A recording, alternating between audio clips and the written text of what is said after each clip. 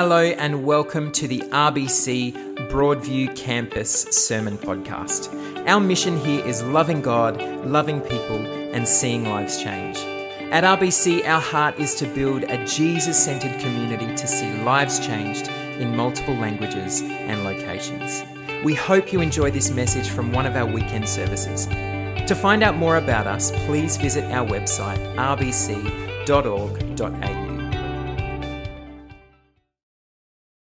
Why are you here? Isn't that a wonderful question? Perhaps confronting or maybe just confusing. Am I asking you why you're here in this place right now? Or am I being more philosophical, asking you why you exist? Why are you here? I suspect those two questions might be connected, at least for this morning. If you're here in church, well, that suggests that you have at least some idea that your purpose in life has something to do with God. But maybe you haven't thought too hard about the question, or perhaps just not in a while. Why are you here? Now, we're starting a new series today that will take us through to Easter. And this series has two threads that tie it together. The first is that the lead up to Easter is a time called Lent, which is often a time for reflection and reorientation. The second is that we'll be looking at some of the answers that Jesus gave to that question. Why are you here? Times that he tells us why he has come. And our headline verse, if you like, for this series is John 6:38. For I have come down from heaven, not to do my will, but to do the will of him who sent me. So in John's Gospel, Jesus talks about God as his Father, and especially as the Father who sent him. So when Jesus says he's come to do the will of him who sent me, he means doing God's will. This statement gives a paradigm for Jesus' life. It tells us what he's on about. I mean, I guess you could even say it might be his life verse. But it's also rather similar to something else that Jesus says. If you know the story from the night when he's betrayed in the Garden of Gethsemane, Jesus prays to his Father. He asks that this cup might be taken from him. But then he says, not my will be done, but yours. Right through to the cross, Jesus' life was all about doing God's will. And we'll come back to this idea at the end of the series as we're heading towards Easter. But in this, Jesus gives us a model. But it's one that we fall short of. He is the one who perfectly obeys God. He obeys all the laws. He lives exactly the sort of life that God wants. He demonstrates God's love, his mercy, his justice, his truth. And we, even at our best, cannot live up to that. We're called to be like him, to imitate him, to model our lives on him. The Spirit within us helps us to do that far more than we could if we were just left to our own devices. But it's always an ideal that we can never reach. And it's because we fall short of that ideal that we're focusing on this verse during Lent. Because it is a good time for us to reorient ourselves towards Jesus, to why he came, and where we find ourselves as we seek to follow him.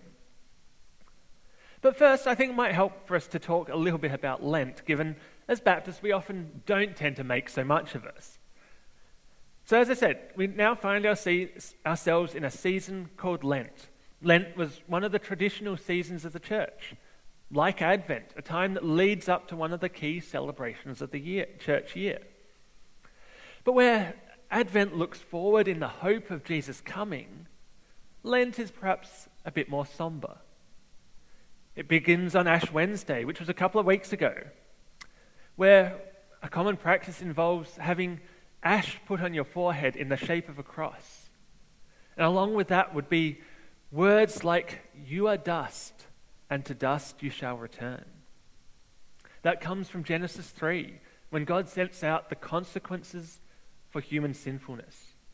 It's supposed to be a stark reminder of our human sinfulness, the way we fall short of God's ideal. Now, like most Baptist churches, we don't follow that closely to the traditional church calendar, but we can make use of it when it's going to be helpful for us. And so, for the rest of Lent, we're going to be working through this series as a time for us to try and reset and reorient. Because as many of you might know, Lent is often a time when people gave up something. Traditionally, it was about what you ate, particularly abstaining from meat, and sometimes other animal products as well. In modern times, you often hear of people giving up chocolate or maybe social media.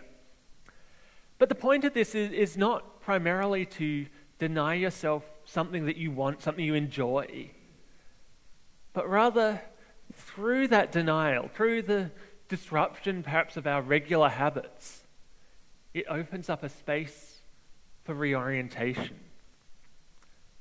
Like with fasting more generally, the lack of something that we want serves as a reminder.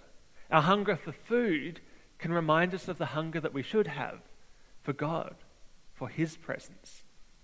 And so the point of Lent is to make space to reorient towards Jesus.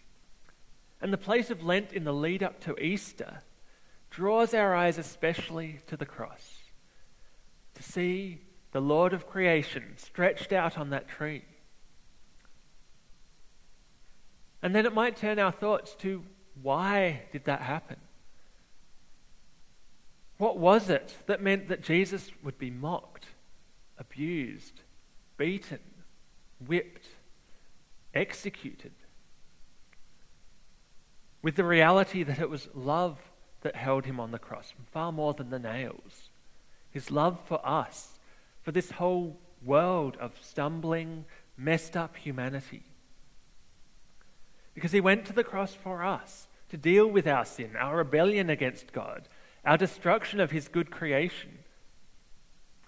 And so as we look forward to Easter, we turn inward to examine our own hearts, to be confronted by the reality that we fall short. We are one of those sinners. Our deeds needed His death. And this is where we come to repentance. You see, a vital part of reorienting ourselves to Jesus and His call on our lives is to stop and recognize where we fall short. Because if we can't do that, we can't change. And yet Jesus calls us to a life of holiness, of obedience.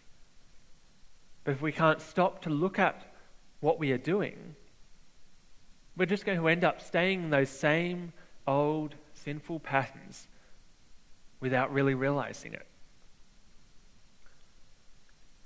So there's another one of the key verses where Jesus tells us what He's on about that we're going to look at today. And this one comes from Luke 5:32. And there He says, "I have not come to call the righteous, but sinners to repentance."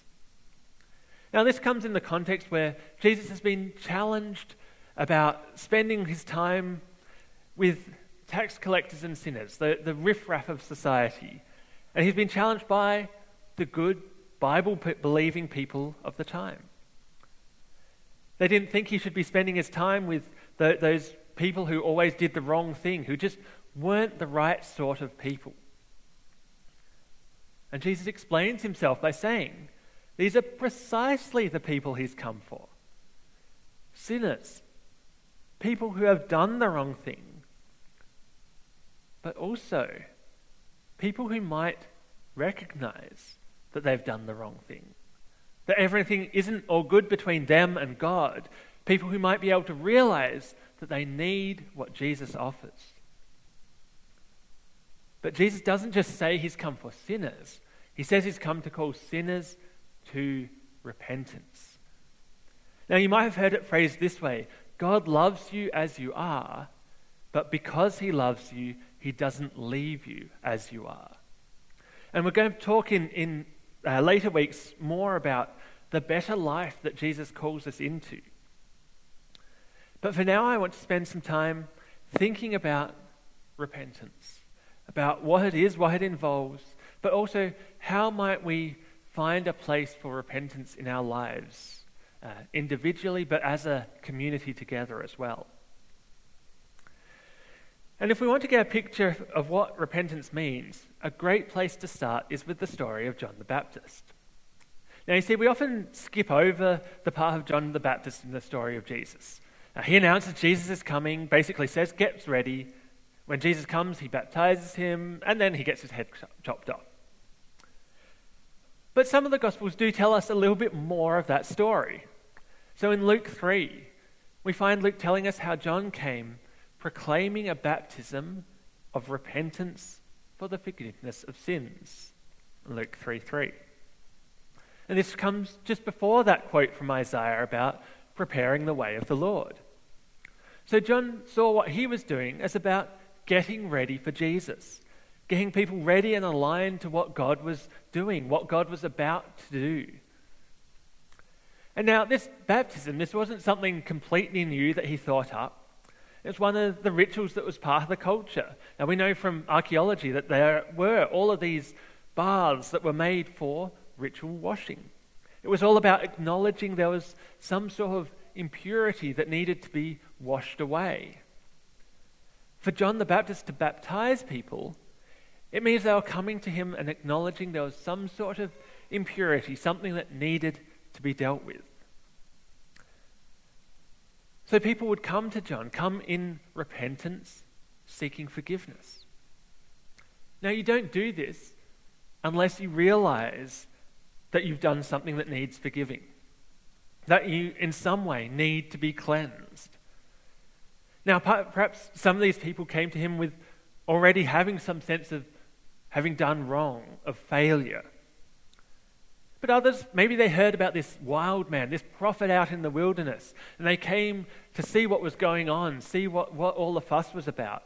And they heard John's message of preparation, that the people needed to be cleansed for the coming of the Lord, for God's holy presence to be among them. And the people would have understood this. There's a whole bunch of laws in the Old Testament about purity, about the things that you need to do if you want to be able to approach the presence of God. Like if you wanted to go to the temple to make an offering, first you had to be clean, cleansed from ritual impurity as well as from moral impurity in order to be able to approach God. See, it was dangerous to approach a holy God if you are impure. So if God himself is coming, the people need to get ready. They need to purify themselves. But at the same time, John didn't see what he was doing as being the ultimate solution. It was more about getting people on the right page, getting them ready to be on board with what was coming. As John says himself, he was baptizing with water, but the one who is coming will baptize in spirit and fire. That's down in 3 verse 16. See, the real problem of humanity is something that mere water alone cannot fix, as we know, given we are starting to look forward towards Easter. But repentance remains the same, whether John the Baptist calls for it or when Jesus calls for it. Repentance, at least, requires a recognition of imperfection, that we have fallen short, that we've said or done or thought things we should not, or we've failed to do the things that we are supposed to do. Repentance often involves some degree of confession, of admitting what we've done wrong. Now, we don't see a public confession here as Luke tells this story, but when Matthew tells the same story, he includes the part where these people are confessing their sins as they are baptized. And that idea that Christians should confess to God and even to each other comes out in several of the letters in the New Testament, and in James and in 1 John. Importantly here, though, what we also see is that John challenges those who came to him seeking baptism. And his challenge is this: bear fruit in keeping with repentance. Repentance cannot simply be a matter of confession, whether that's public or private. It has to involve a change in behavior. Repentance means a changed life. What are the fruit of repentance that John gives us examples? Well, let's read from Luke 3, verse 10. "What should we do then?" the crowd asked. John answered, "Anyone who has 2 shirts should share with the one who has none, and anyone who has food should do the same." Even tax collectors came to be baptized. "Teacher," they asked, "what should we do?" "Don't collect any more than you are required to," he told them. Then some soldiers asked him, "And what should we do?" He replied, "Don't extort money and don't accuse people falsely. Be content with your pay." Now, Steve told us last week just how much Jesus talks all about money, but as you can see, it's not just Jesus. John the Baptist does it as well. His focus is here on how people deal with money and possessions as the visible thing that will show if they have repented. They'll be characterized by generosity, not greed, sharing what they have, not taking advantage of others to get more money. Now, I'm sure we can think of ways that might apply to other areas of life too, but given what we heard last week, perhaps the focus on money is fitting. So what then is repentance? Well, repentance is about reorientation. It involves, firstly, a self-awareness and an honesty to admit that things are not as they should be, that we have thought, said, and done the wrong things. But it also means changing what we do, stopping doing those things. But remember what Jesus said. He said he came to call sinners to repentance. You see, he didn't come expecting to find people doing everything right. Rather, he's looking for people who can admit that something is wrong, people who are willing to change. Jesus' mission is not to those who have it all together, but to those who know they haven't. So I want to invite you to join us in taking this Lent period as a time to reflect and reorient, to confess and repent, to change.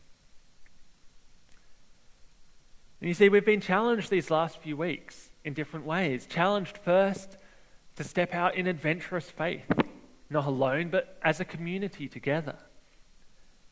And then last week, Steve challenged us on the idea of partnership, of what we do with our money and possessions, how that reflects who we're partnering with, challenging us to revisit our budgets and think through what God might be saying to us. Now, times of challenge can be hard. On the one hand, it can be tempting to just withdraw from that challenge, because challenges and change can be scary. We might feel that moment of conviction during a sermon, but then after a coffee or maybe getting home and having lunch, put the telly on, and we can forget about it and get on with our comfortable life just as it always was. But if we keep doing that, we're basically hardening our hearts to God. We can make that choice, but that's not the path of following Jesus. The other thing that we might want to do, though, is to jump in straight away without looking, just decide everything's going to change. Have you ever done that? And if you have, how long did it last? It's the same thing as with New Year's resolutions. People make grand plans to change everything, and a few weeks later, nothing's different. Because the reality is, not only are our existing habits hard to break, but the way we do things is linked to our desires, to the things we want, sometimes in ways that we realize, but other times perhaps below the surface. And as long as those desires and the things that we are doing remain unexamined, they can exert a power over us, and it's hard to do much about that. And especially if we are feeling a call to step out in adventurous faith, it is so important that it is joined with confession and repentance. An acknowledgement that even if we step out and do great things, that doesn't mean that we are perfect people. It doesn't mean we've got it all right. We'll never, at least not in this life, get past the need for repentance. But the danger is if we step out, if we do adventurous things and it works, that opens the door to pride. And I don't know about you, but I've heard a bunch of stories about churches and groups that have done something that seems great in their ministry, reaching out to the world, but then somewhere down the track it all falls apart because people haven't stopped to check themselves. There hasn't been a culture that encourages reflection, confession, repentance. And so sins creep in, they grow, and they tear things apart. Whether that be pride, greed, abuse, bullying, whatever it might happen to be. And now repentance won't keep us safe from everything. But if we can cultivate a culture of repentance, at least that gives us the chance to deal with things before they get out of control. And you see, as Jesus went to sinners in need of repentance, our mission too is to those who might feel they don't have it all together, those who might say they don't belong here, even that we might be tempted to think they don't belong here. But if we are to call others to repent, we need to demonstrate it in our own lives first. You see, adventurous faith takes courage, and part of that courage is facing up to ourselves. Another way to look at it is that one of the things we are called to do as followers of Jesus is to set aside the things that hold us back from following him. That's in Hebrews 12:1. And that's not just about ignoring the distractions out there, but dealing with what's in here. So often what holds us back is what's in our hearts, our minds, and which means we need to take the time to sit and reflect, to ask, what are we feeling? What are we wanting? How is that driving our actions? And we need to do that especially if it feels uncomfortable. Because if there's something you don't regularly do, it can feel hard. But I want to encourage you as we work through this series to build this habit into your walk with Jesus, to develop a rhythm of reflection, confession, and repentance that leads to change. You see, as Paul warned Timothy, we are to keep a close watch on our lives and our doctrine, what we believe and what we do. If we're to love the Lord with all our heart, mind, soul, and strength, we need to pay attention to what we do, what we think, what we feel, because that's all part of how we're called to follow Jesus. And so I'm going to make some space now for us to have a time of confession and repentance. I'm not going to prod you on specific things to focus on. Rather, I want to give you some broad questions to start this off. And the next few weeks, we'll focus on some more specific aspects. And so the two questions I want you to start thinking of. Firstly, where have we, individually and as a community, failed to do the will of God our Father? And secondly, what would it look like for us to repent? How can we make space for that in our lives and in our community?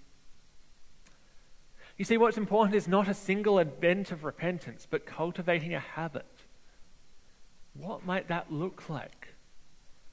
Maybe it means individually, perhaps at the end of the day, when we look back on the day, not only giving thanks to God for all his good gifts, seeing where he's at work, but also acknowledging where we've fallen short. Or perhaps it's just on a weekend you might have the time to stop and reflect. But also, how might we repent together? Are there ways that we can make space for repentance as a regular thing in our Sunday gatherings or in our small groups? Maybe there's a place to confess to someone else who you trust. Or perhaps even more importantly, to be able to confess to someone you've wronged. Maybe it's just we need some space and reminders for people to reflect, confess, and repent. And there's going to be a focus on these ideas through this series, which hopefully will help us to get the ball rolling on things like this. But I encourage all of you, when you go from here, to think, what might this look like for you and for us together? But for now, I want to draw your attention back to that first question as we make some space for repentance now. Now, this can be a bit confronting, so if you do need to reach out to someone you trust, or I'm sure others would be happy to pray with you after the service as well, and especially if this is the first time that you've really come to repentance, to wanting to turn away from what you've been doing and turn to Jesus. He is waiting for you, offering forgiveness. But now, this is a chance for each of us, just quietly, to come before God, open up to Him where we have fallen short, as part of reorienting ourselves to Jesus, of keeping on moving towards a Jesus-shaped life for each of us, and for us as a community together. Ask God what needs to change. I'll just give you a few minutes of silence now to do that. As we wrap up for now, I want to encourage you again to make time for confession and repentance in your lives. But now I want to lead us in a prayer, and for those of you who have experience beyond the Baptist traditions, this one might be familiar to you, and I'll have it up on the screen if you want to pray it with me.